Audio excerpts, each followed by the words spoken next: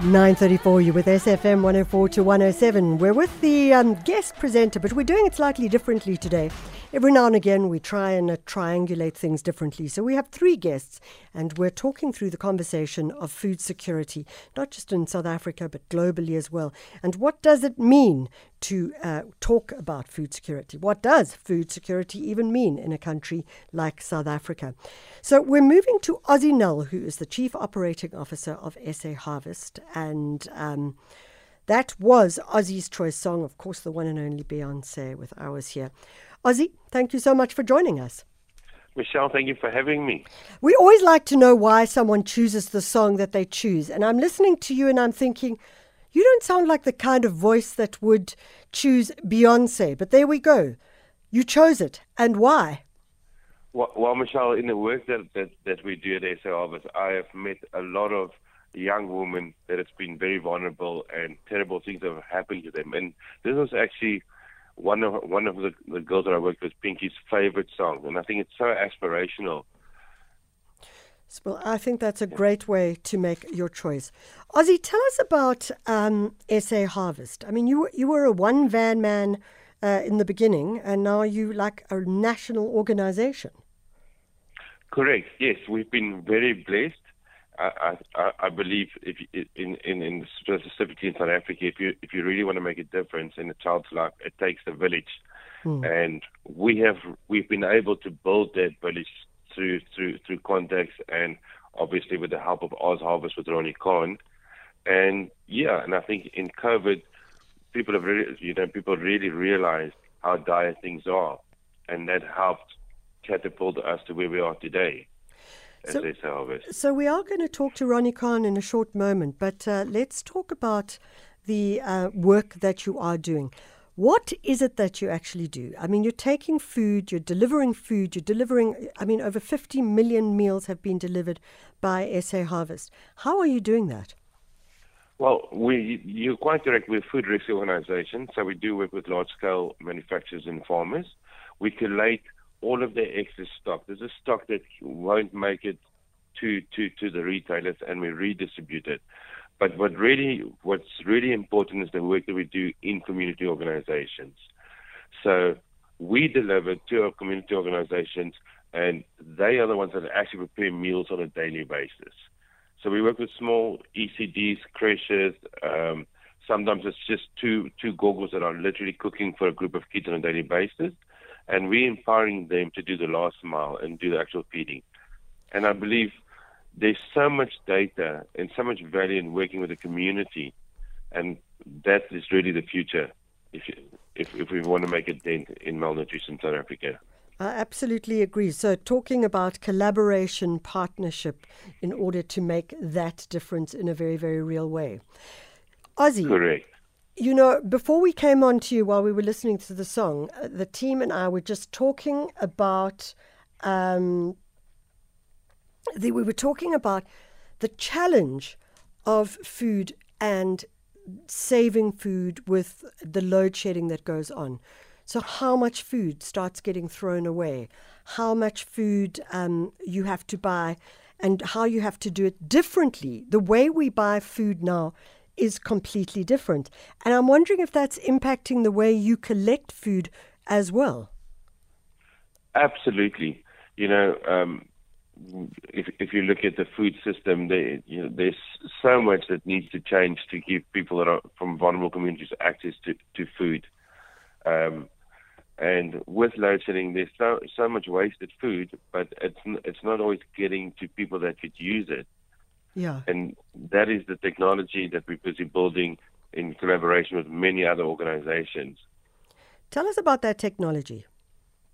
So I think if you look at the NGO space, there's always been a story about there's not enough transparency, there's not enough data. Yeah. And we are enabling it through a platform that we built that we can track all of our food right down to the person that actually had that meal. And what we've just finished now is a nutritional tracker. So we measure the level of nutrition going to an organization on a weekly basis so that we can make sure that whatever we send out is as nutritional as possible. Ozzy, how did you get involved in this?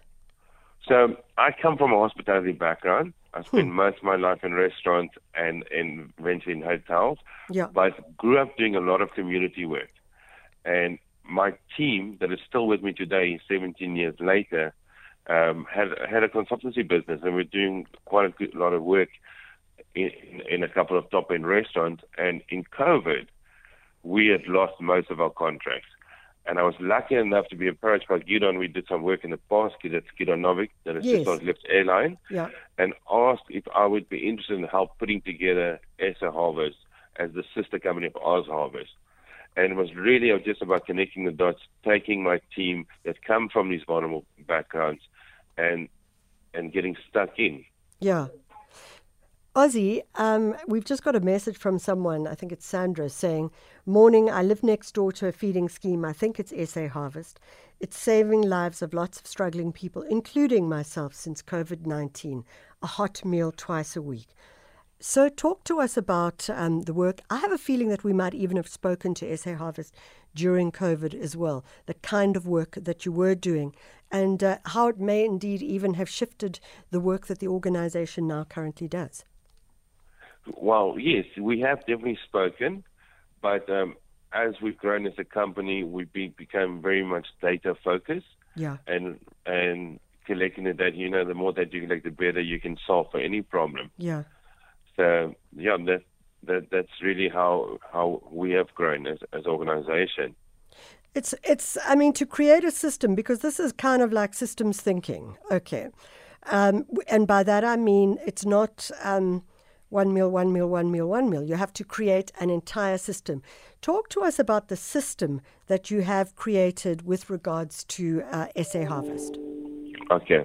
So basically what the system entails is that we have built the system so that we are able to track really good data at beneficiary organization level.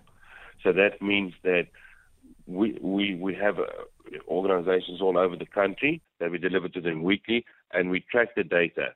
So we make sure that whatever we deliver is tracked from a nutritional point of view, but we track how many kids they are feeding, what are the age groups, what are the other social issues that they might be facing, so that we can solve for that at a later stage as well with other corporate partners that want to get involved. How are corporate partners getting involved? We've had amazing events with the likes of Investec where they're trying to build a more full-purpose culture in their business. And we've done some leadership conferences with them where they actually came with us to our organizations, where they actually prepared meals with our mamas. And that not only creates awareness, but I believe in the future we've got to look at these small community organizations and the ladies that work in them actually as social workers. They have so much data on the ground, on the kids that they work with, and they are the ones that are trusted by these kids. And we need to empower them through education, through mentoring, etc. I mean, it does ring something when you say through our mamas and through those communities, is that how many of the people that are working in collaboration with you are women, that it seems to be driven once again by women themselves. That is absolutely true. It's a fact. Tell us a little bit more about that. So when we started SA Harvest and we started vetting a lot of our beneficiary organizations, we realized that it's mostly women that are so impoverished, but they're still trying to make a difference.